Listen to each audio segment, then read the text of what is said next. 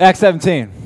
Chapter 17, verse 16. Acts chapter 17, verse 16. You ready? Now! Say now. Now it's time for that guy.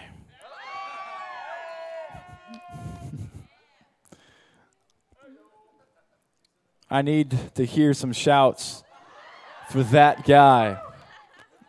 That guy.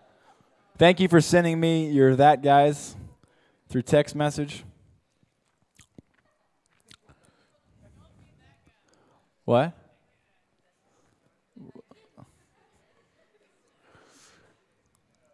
Okay, I need three people to guess who those two people are. Okay, so much for the three people.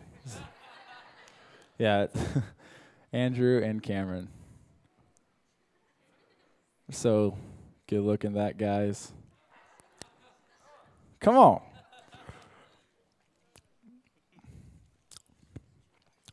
That guy. Okay. I have a rule. When I'm reading that guys, don't text me that guys. Don't be that guy.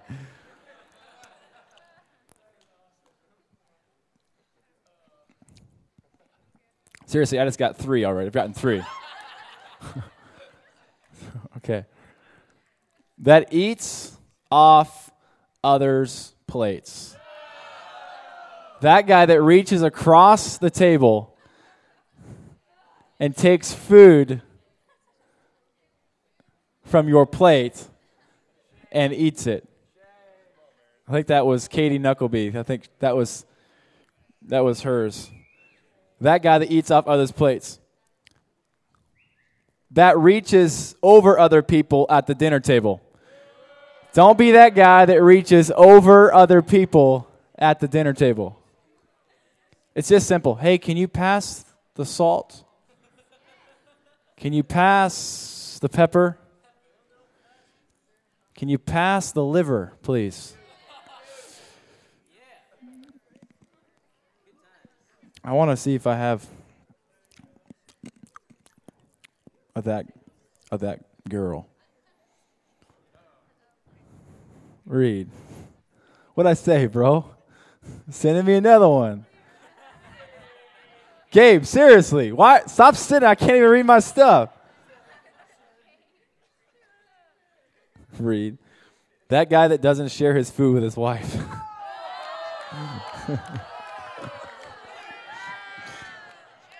Oh, that's funny. That's funny. I don't care who you are. That's funny right there.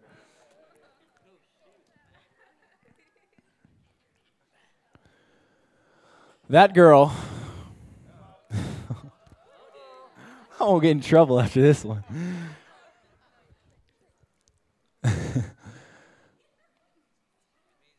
That looks at herself in every reflection she finds.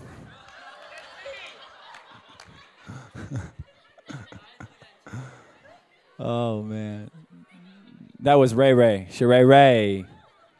She sent that one in. All right, Acts chapter 17, verse 16. Come on, flip open your Bibles. Flip open your Bibles, Acts 17, verse 16. Maybe next week we'll do some more of that, guys. You ready? Seriously, I've gotten 6 text messages from my parents. Don't text me. Here, I'm just going to give my phone to Andrew. That way people won't text me anymore. I'll read those that guys and that girls after. I literally just got 6. But you can send more if you want to. But now it's time to hear the word. Come on.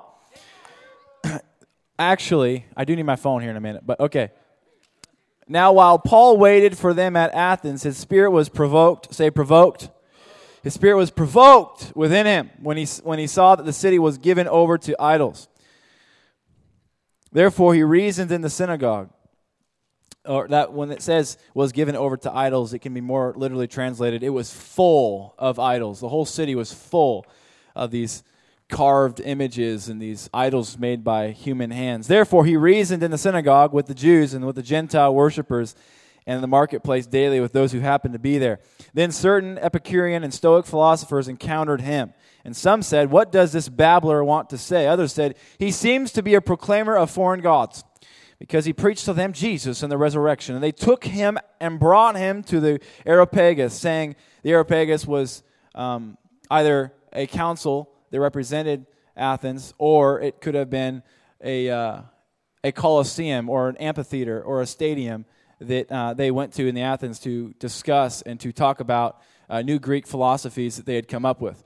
And so this was most definitely actually both. It was probably in this big stadium with the council of the city, who were the Greek philosophers and representatives of philosophy for that day. So Paul, at this moment, is sitting before, and probably most definitely standing before, their most prominent philosophers, their smartest dudes in that day, in their era, standing before them in this theater, and he says these things. May we know what this new doctrine is of which we speak, for you are bringing some strange things to our ears. Therefore, we want to know what these things mean.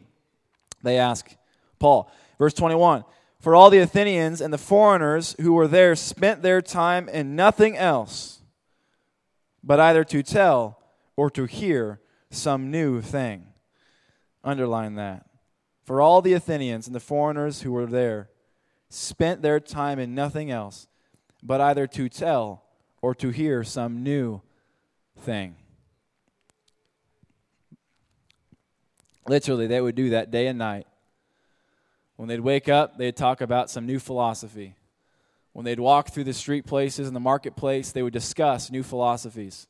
When they'd go to work, they would discuss new philosophies and new gods to worship and new things to form and to make that they would worship, new hobbies, new interests. They were searching and looking and continually talking about these new things. It was very prominent in their day that when somebody new would come to their village or to their place or to their city called Athens, when somebody would come speaking a new thing, their ears would perk up and they begin to listen, and they would see if it was good enough or not. So for these people to pull Paul into the Areopagus was very common, especially because he was speaking of the resurrection from the dead. Verse 22, so Paul stood in the midst of the Areopagus and said, Men of Athens, I perceive that in all things you are very religious. For as I was passing through, considering the objects of your worship, I even found an altar with this inscription, To the unknown God. Therefore, the one whom you worship without knowing, him I proclaim to you. You get the picture? There's hundreds, thousands of idols. If you walked into the city, if this was a modern city for us today, and we walked into the city, it was a city that was decorated with lots and lots of art.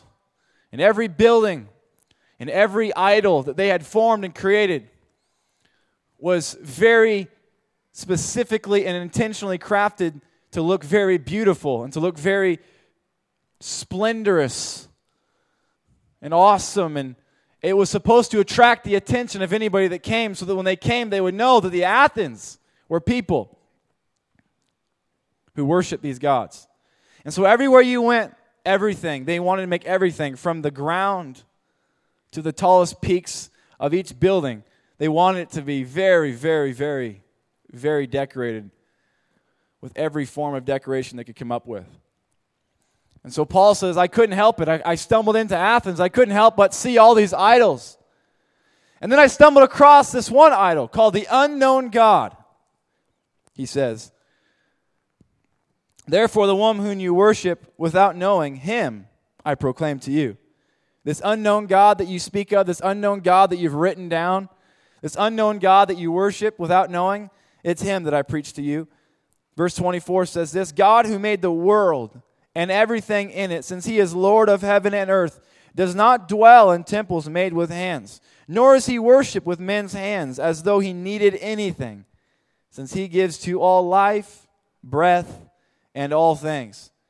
And he has made from one blood, or one man, every nation of men to dwell on all the face of the earth, and has determined their pre-appointed times and the boundaries of their dwelling, so that they should seek the Lord in the hope that they might grope for him in darkness, is the idea. They would grope for him in darkness and find him, though he is not far from each one of us. For in him we live and move and have our being, as also some of your own poets have said, for we are also his offspring. Therefore, since we are the offspring of God, we ought not to think that the divine nature is like gold or silver or stone, something shaped by art and man's devising. Truly, these times of ignorance God overlooked, but now he commands all men everywhere to repent, because he has appointed a day on which he will judge the world in righteousness by the man whom he has ordained. He has given assurance of this to all by raising him, Jesus, from the dead. Go ahead and do me a favor now. Fast forward, flip over to the book of Colossians. The book of Colossians.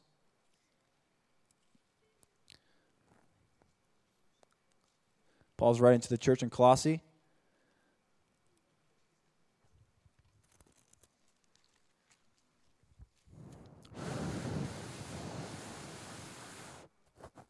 Verse 9. 2, verse 9. Chapter 2, verse 9. Chapter 2, verse. Chapter 2, verse. Chapter 2, verse. Chapter.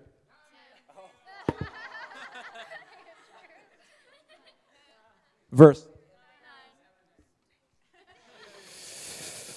For in him being Jesus, dwells all, say all, come on, say it with attitude, say all. For in him dwells all the fullness of the Godhead bodily. Key verse tonight. And you, say me. And you are complete in him who is the head over all principality and power. Let's pray. Father, today and tonight we thank you for your preeminence, God, that you are above all and over all and in all and through all, and that, God, in you we live and move and have our being, and apart from you there is no life or breath or anything. For, God, you are the source of all living things. And so because of that, God, we with one heart and one mouth, we look to you tonight, we praise and we glorify you. And God, we thank you so much that you're alive and you're well and you're in this place. And God, my prayer tonight is that you would strip away everything that has so easily entangled us and caught us up in snares and taken our focus off of you. God, I pray that you would reveal to us our true desperation. God, reveal to us our true neediness. Show us, God, how desperate we really are. And in that, reveal to us that the truth is that you are all that we need. Holy Spirit, I thank you that you're here, and I thank you for your anointing to bring conviction, correction, encouragement. God, we ask you'd pour out mightily tonight. We expect great things in your mighty, awesome name, Jesus. Amen. Can I see my phone real quick? I'm really thankful for the iPhone. There's an app on here called Urban Spoon. Anybody heard of Urban Spoon? Urban Spoon is an app. It's an application on, you can get it on iPhone. I think you can get it on other smartphones. Anybody? Yeah, I don't know if you can get that on other smartphones. Okay, sweet.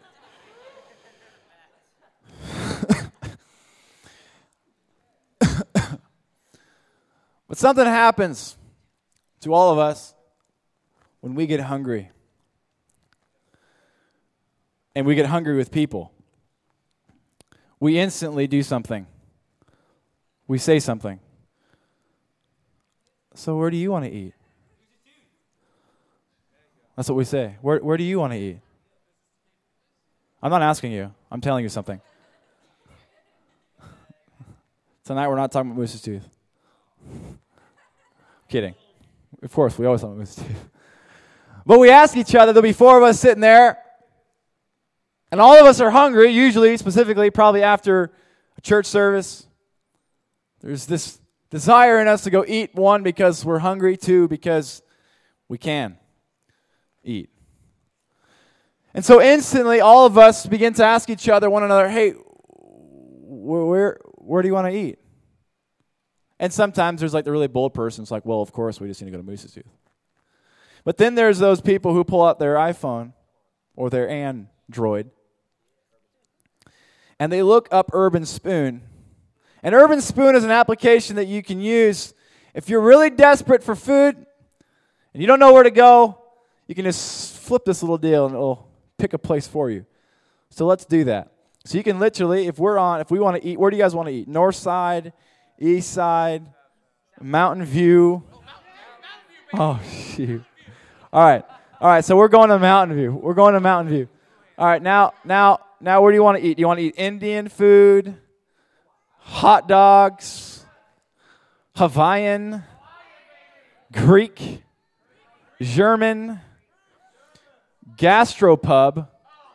That just sounds disgusting. French,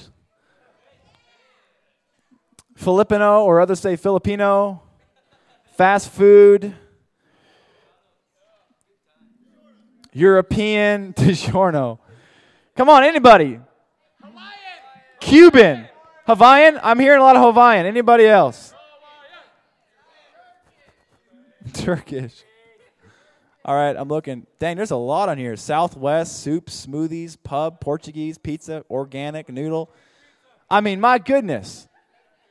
Hawaiian. Okay, do we want to go really expensive or just kind of expensive? High rollers. We're going broke.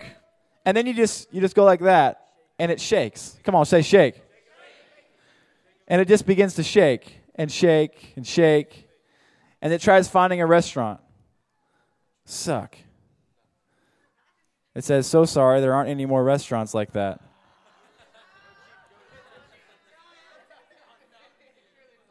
Okay, where else do you want to eat?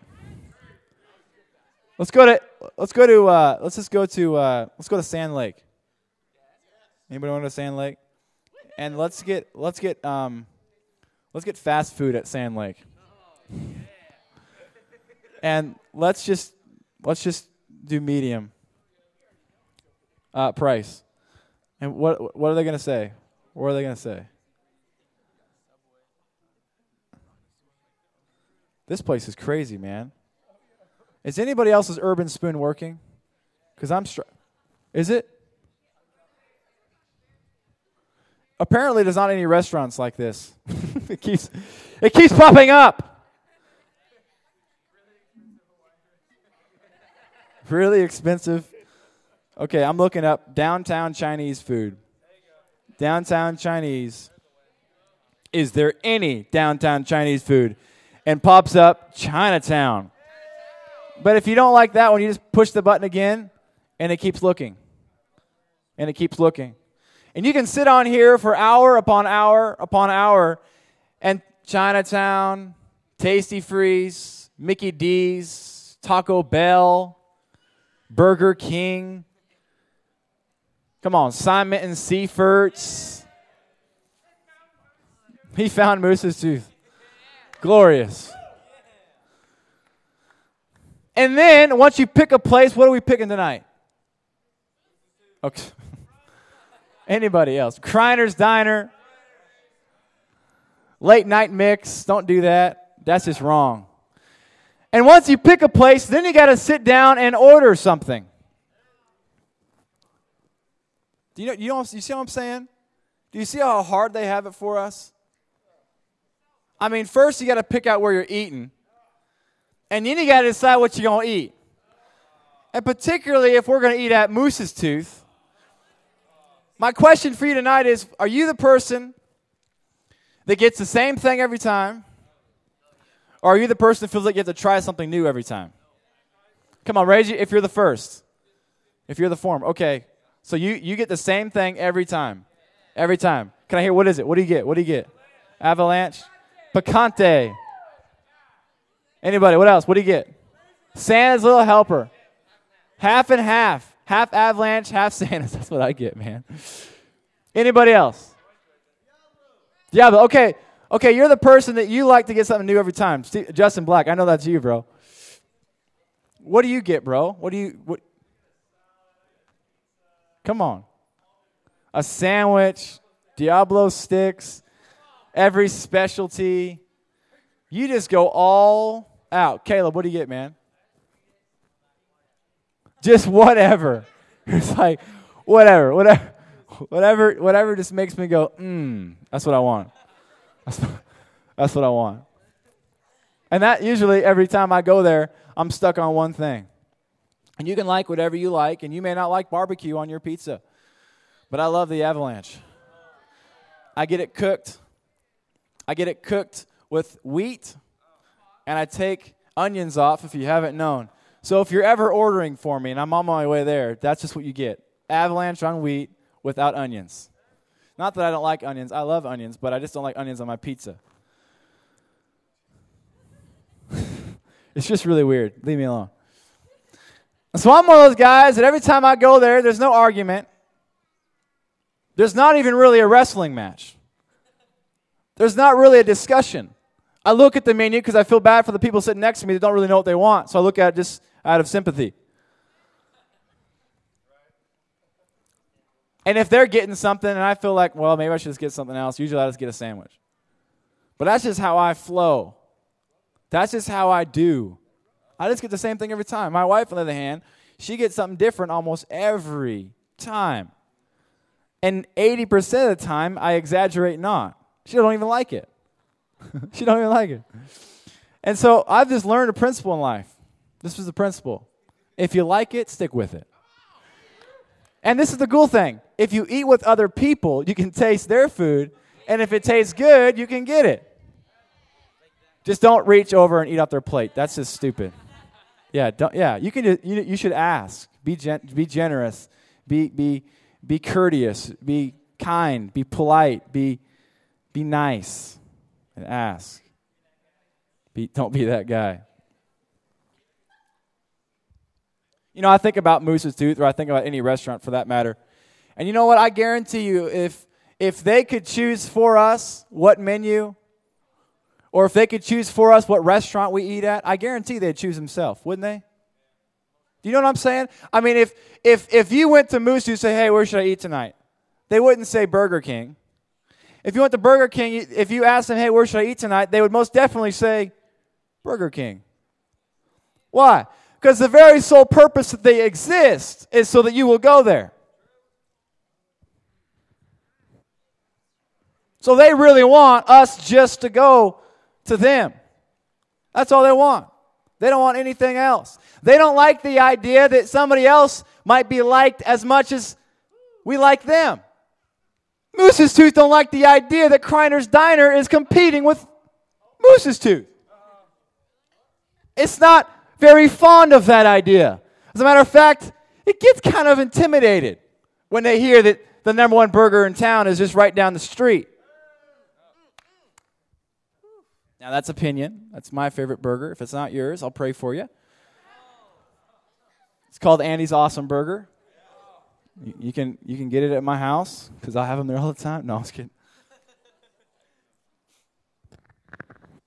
See, but our God is a God who desperately wants us to only want Him. But the problem is, say problem. The problem is we've allowed so many options, and we've flipped the spiritual urban spoon to find a restaurant nearby that will satisfy our temporary need. And all along Moose's Tooth, or Jesus, is passionately crying out, saying, I'm the only one that can satisfy your midnight desire. I'm the only one that can satisfy the need of your heart. I want you to want me. I don't really like it that there's something else competing with me. I don't really like it that you think that there's somewhere else you could go. I don't really like it that when you come to this place of hunger, when you come to this attitude of thirst in your heart, that you consider your options. You hear what I'm saying? I don't really like it that when you realize that you're desperate, that when you realize that you're needy, that when you realize that you're hurt, that you realize that you're lonely, that you realize that you're thirsty, I don't really like it that you consider other options. Because I want to be your sole option and your only option. And I don't want to just be that for no apparent reason. My desire to be that for you is because I've made you in such a way that I am the only one that can give you life, breath, and everything. I want you to want me, not necessarily for me, but for you. I want you to yearn for me, not so that I can get something, but so that you can get something. Because I see that you're desperate for me, but you have too many options. This is what I feel the Lord's saying tonight. The title of my message is, I don't want to just be another. It pops up. He says to us tonight, listen.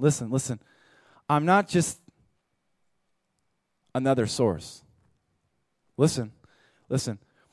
I'm not just another philosophy. I'm not just another hiding place for you. Or am I? Maybe I am to you, but in and of myself, I'm not just another. I'm not just another superstar that you become a fan of. I'm not just another hiding place that you find safety. I'm not just another emblem you put on your Letterman's jacket. I'm not just another item on the menu. I'm not just another restaurant in the phone book. I'm not just another friend on Facebook. I'm not just another. But you've made me that way. You've put me in a place as just another. That when you consider your options to satisfy your hunger, I'm one of the options. I'm not saying that you've totally neglected me. I'm not saying that. No, I see that I'm on your option list. But that there is even an option list makes me jealous. That there is even an option makes me passionate to tear down and destroy every other option that is in your life. And I will relentlessly remind you of those options, that you would destroy the idols and the sources in your life, that I become your sole provider. And that I become your sole source of life and breath and everything. Paul comes to this place in Athens. Athens is right next to Corinth, which is where we find the book Corinthians, just across a little inlet. And in Athens, as we were talking about earlier, there's lots of gods, lots of idols. It says that they were full of idols. This place was packed with options.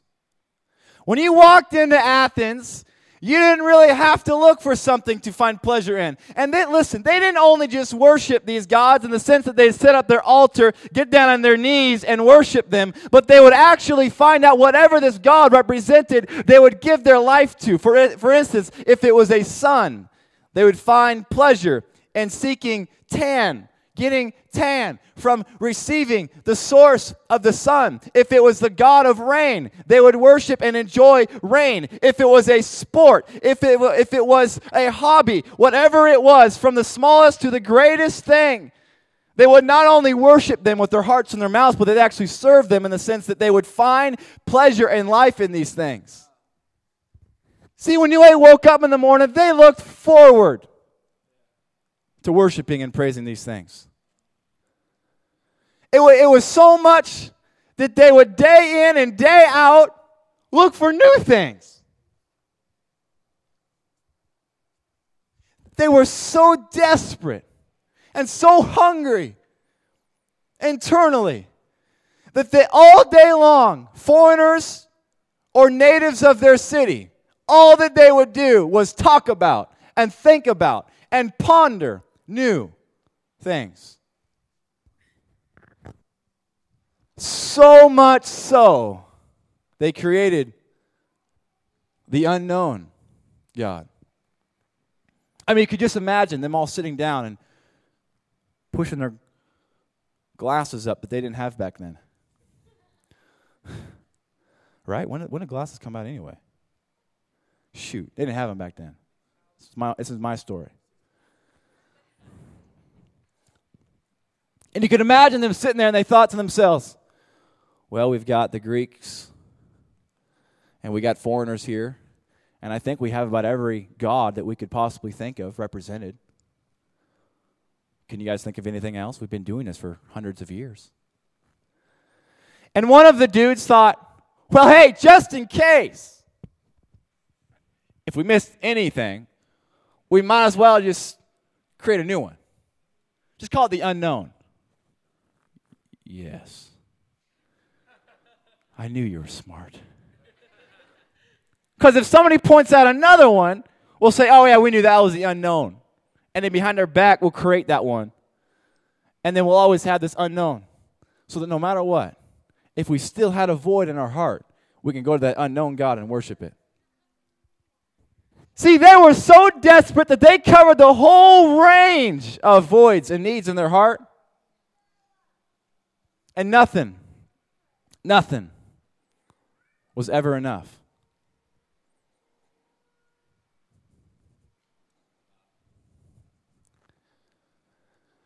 Gabriel, I don't got carving images in my bedroom. I haven't seen a carving image I haven't seen a carving image in all of Anchorage. I mean, there's those totem poles and stuff, but I don't even know what those are. Are those carving? What? You know, you got to put yourself in their feet. And I started doing this. I put myself in their shoes, not their feet. That's weird. I started playing with their feet. It was so much fun.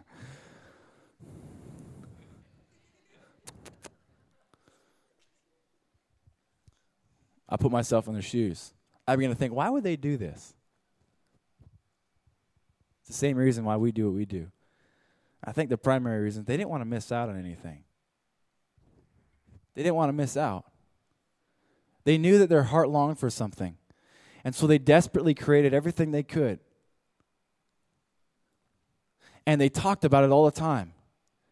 And they even created an unknown God because they didn't want to miss out on anything.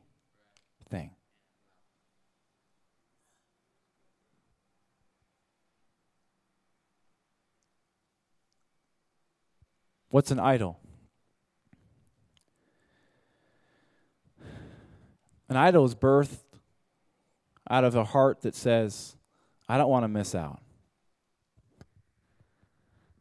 An idol is birthed out of a heart that says,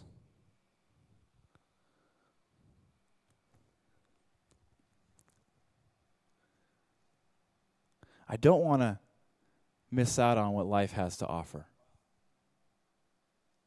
An idol is birthed out of a heart that says, I'm just not content. I just need something else.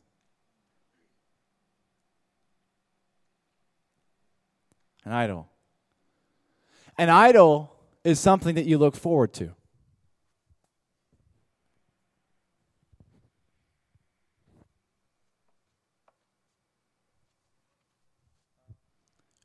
An idol is something that gets you excited. An idol is something that motivates you. An idol is something that makes you smile. Gabriel, you're drawing some pretty strong lines. I'm not saying you can't smile at things or laugh at things. I'm not saying that you can't have fun and enjoy life. What I'm saying is, do you look forward to these things because your heart is not satisfied?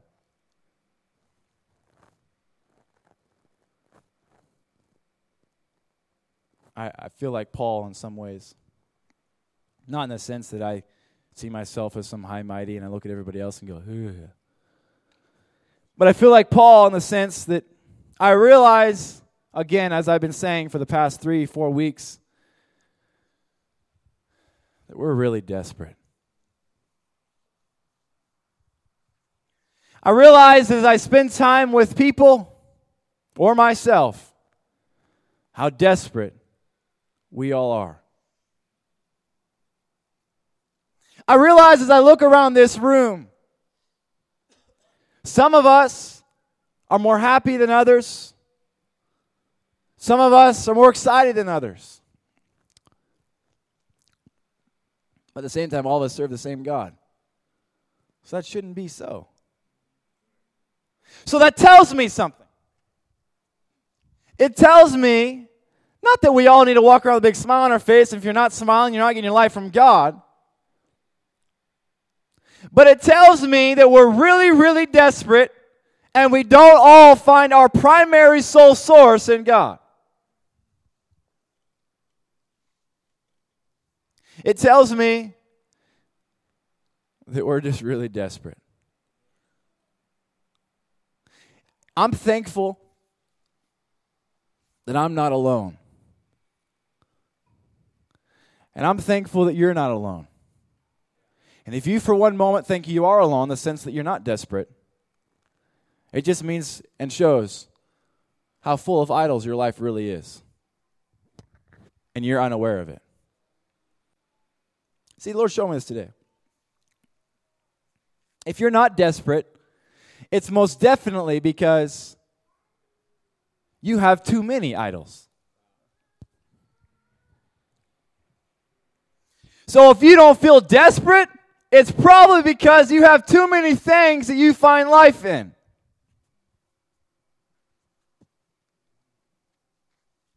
How do you know it's not just the Lord? Because I know the Lord leads us to this place of desperation, because he says, in your weakness I am made strong. So I must keep you broken, and I must keep you desperate, because if you're desperate, you'll always want me. And I need you to want me, because if you become sufficient in and of yourself, you'll run from me.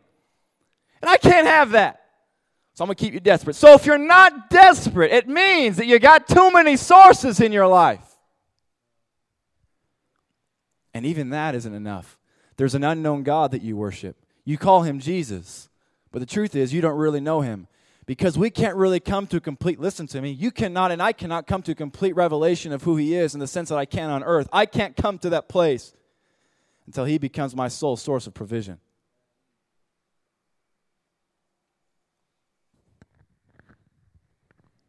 Our God is a jealous God.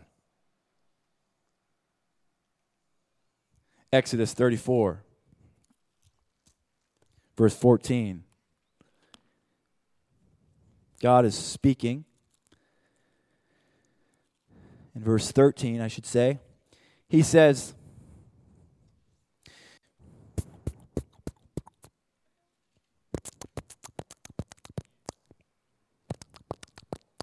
verse 12, take heed of yourself, lest you make a covenant with the inhabitants of the land where you are going, lest it be a snare in your midst.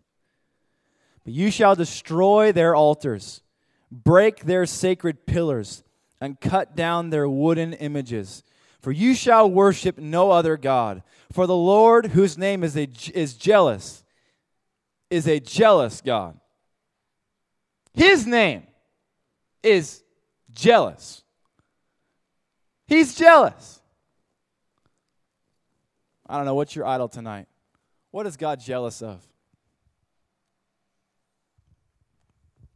You know,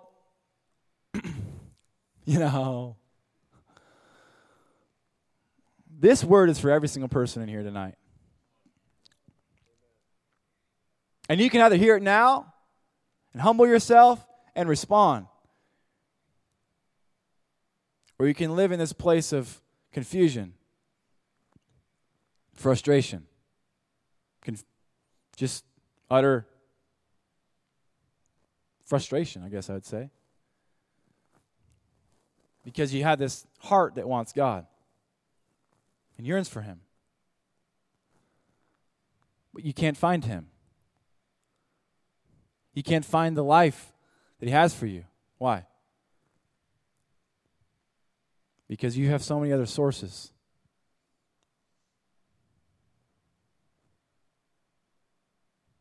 What is your source tonight? Is it a relationship? I talk about this a lot because it's so common. And we justify our relationships with people so we feel better about ourselves. We justify it's okay that if I'm really needy to call that girl if I'm a guy. Or to call that guy if I'm a girl. Because I just need something. I know you do. And that person's your idol. If you wake up every day and your joy and your peace and your life relies on another human being, even if it's my wife, or even if my wife sees me as her source, I am to her idol. Well, this me and this guy, we're getting married, or me and this girl, I don't care. I don't really care. Cool. I'd love to be a part of it. But just make sure they're not your source of life, because if they are, your marriage will suck. It'll suck. And I'll say that word again, it'll suck. I don't know, maybe it's a hobby for you.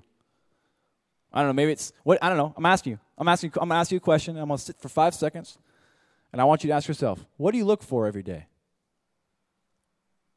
What is it that you can't wait for?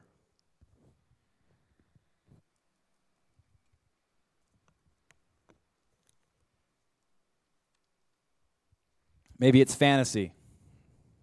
Maybe you don't have enough fantasy in your life, so you read fantasy books. Maybe it's adventure, and so you don't feel like you have achieved enough until you go on a vacation, you go on a trip, or you leave and you travel the world. Is that your source of life? Really? Traveling? Well, God's created me to travel. Sure, He has. That's not true. God's created you to know and love Him, to love His people, not to travel. Gabriel, are you saying I can't travel? No, I'm not saying that at all. I'm asking you a question. Are you looking forward to traveling? I can't even tell you how many times I hear people say to me, gosh, can't wait to go on vacation. I just need vacation. Do you? No, you don't need vacation. You need Jesus. See, check this out. If vacation is your source of life, vacation will never be enough. Because you'll go on vacation and vacation will suck. Because vacation isn't enough. And it doesn't meet your need. And you'll come back and you'll think to yourself, I could just go again. I don't know, maybe it's, gosh, I mean, you probably have your thought in your head. Well, I don't know. Maybe it's a guy of the same, a friend of the same gender. Maybe it's a guy in your life. Or if you're a guy, maybe it's a guy. Or if you're a girl, maybe it's a girl. Maybe it's that leader in your life that you just need to hear from, to say something to you, to hear their voice, to affirm you, to praise you. I don't know, maybe it's me. Maybe it's Reed. Maybe it's your mom. Is your mom your source of life? I guarantee most of us in here it is. You saying I shouldn't love my mom? No, love your mom. As a matter of fact, you cannot love your mom the way you should until she is not your source of life. See, until Jesus is your source of life, you can't really do any type of ministry. What are you talking about? I minister all the time. Do you? It may look like ministry. But is anything really happening? Is there any multiplication in your life? If you have not seen fruit or multiplication in your ministry, it's probably because Jesus isn't your source of life. You know, I'm just verbally processing right now. But think about it. If you've not seen an actual impact in your ministry, it's probably because the reason why you're ministering is to get ministry to yourself. The reason why you're giving is because you're so desperate for somebody to give to you. And if that's the reason why you're giving, you're blessing, you're ministering, then you're not ministering at all. Jesus says it's more blessed to give than it is to receive. So until you come to a place of giving. I wake up to give. I live my life to give. I go to bed thinking about how I can give. I'm not talking about myself right now. I'm just saying this is how it should be. I come to church to give. I go to work to give. I go to school to give.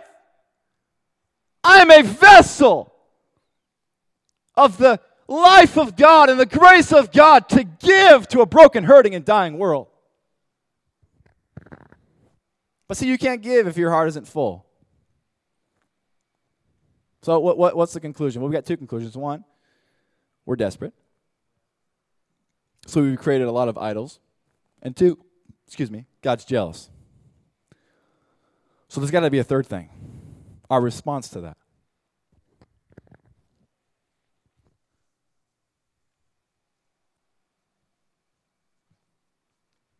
Colossians 2:10. I was going to go there, but we already read it. For in him we are complete.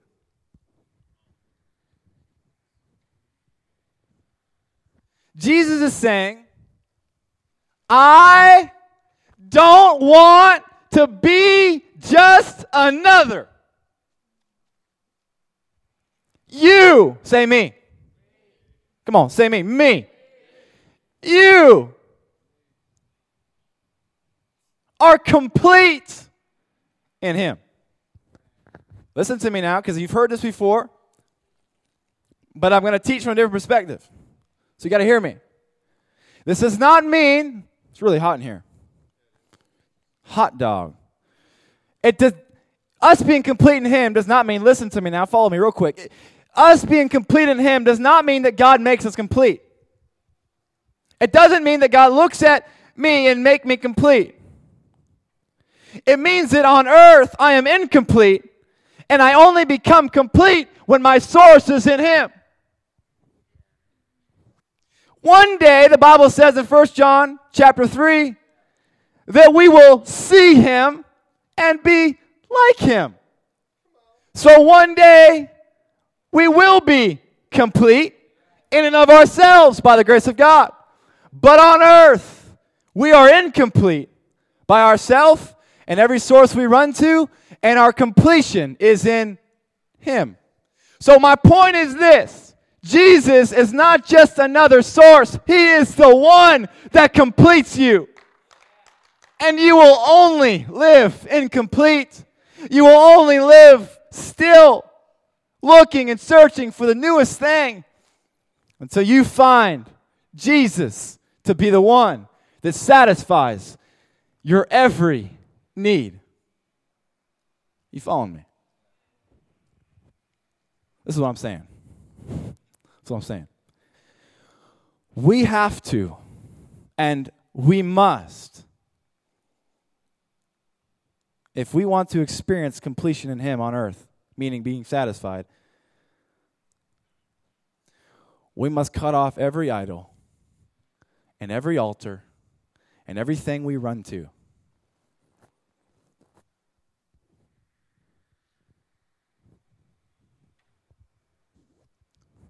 For until then,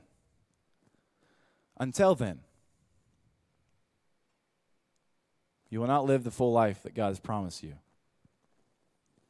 Until you see Jesus as your sole source of provision, as your only source, as the source of life, as your source of breath, as your source of everything, you will not come to a place where you receive and walk in his abundant life. So that's what I'm saying. I'm saying you have a lot of killing in your soul to do. I'm saying that you, as I, Gabriel, I don't see that. Well, keep looking. God, show us our desperation, because it's the truth. You and I have a lot of sources we run to, and God's jealous. I've already been down the road of, my boyfriend, being my source, or that guy, whether he's a boyfriend or not, that guy. I've already been down that road, and I don't struggle with that. Or you're a guy. I've already been down that road, and I don't struggle with that. Yeah. I challenge that. If you are continually looking for that boy or that guy, and you have been for the past 6 months, 8 months, year, 2 years, and you feel like you have to nonstop continually always try to find some guy or some girl to fill a need, it's most definitely your source. And until you're satisfied in Christ, listen, 2 things. That person will be a curse to you, and you'll only be a curse to them. Why? Because you're both going to receive. And that's why relationships don't work in life. Because all of us demand something from each other. Because all of us are desperate. All of us demand life from each other, but none of us are called to give it to each other in the sense of fulfilling each other. Only God in Christ Jesus can do that. Our God's a jealous God. He's very jealous. I want you to know something tonight, every person, young and old. I'm right there with you. I feel in a place in my life more desperate than ever. This past week, I've been realizing more and more sources of my life, more and more idols that I have worshipped. I haven't gotten down on my knees and sang a song to them. That's not what worship is. It's going to them as your source of life. I asked you a question tonight, I'll ask you again. What do you look forward to every day? God wants to be that. Listen, He wants to be that you look forward to. When you wake up in the morning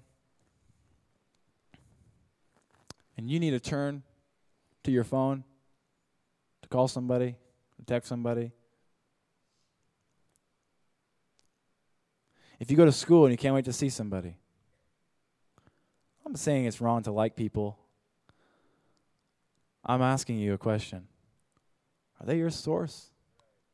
Don't put it off too quickly and too easily.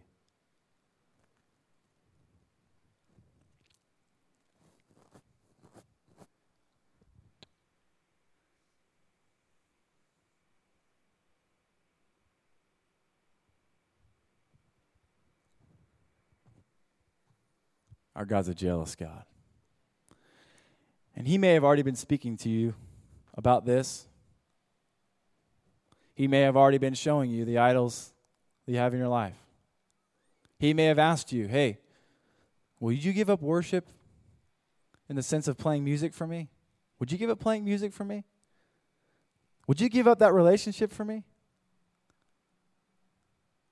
Would you stop talking to that person if I asked you to?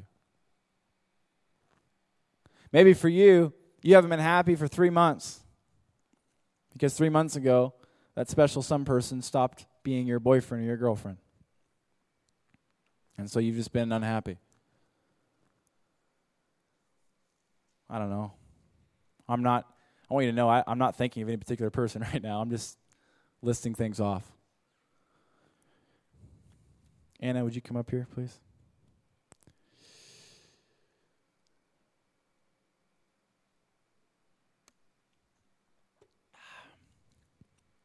So, what is our response? Yeah, that's the worship team. Thank you. What is our response?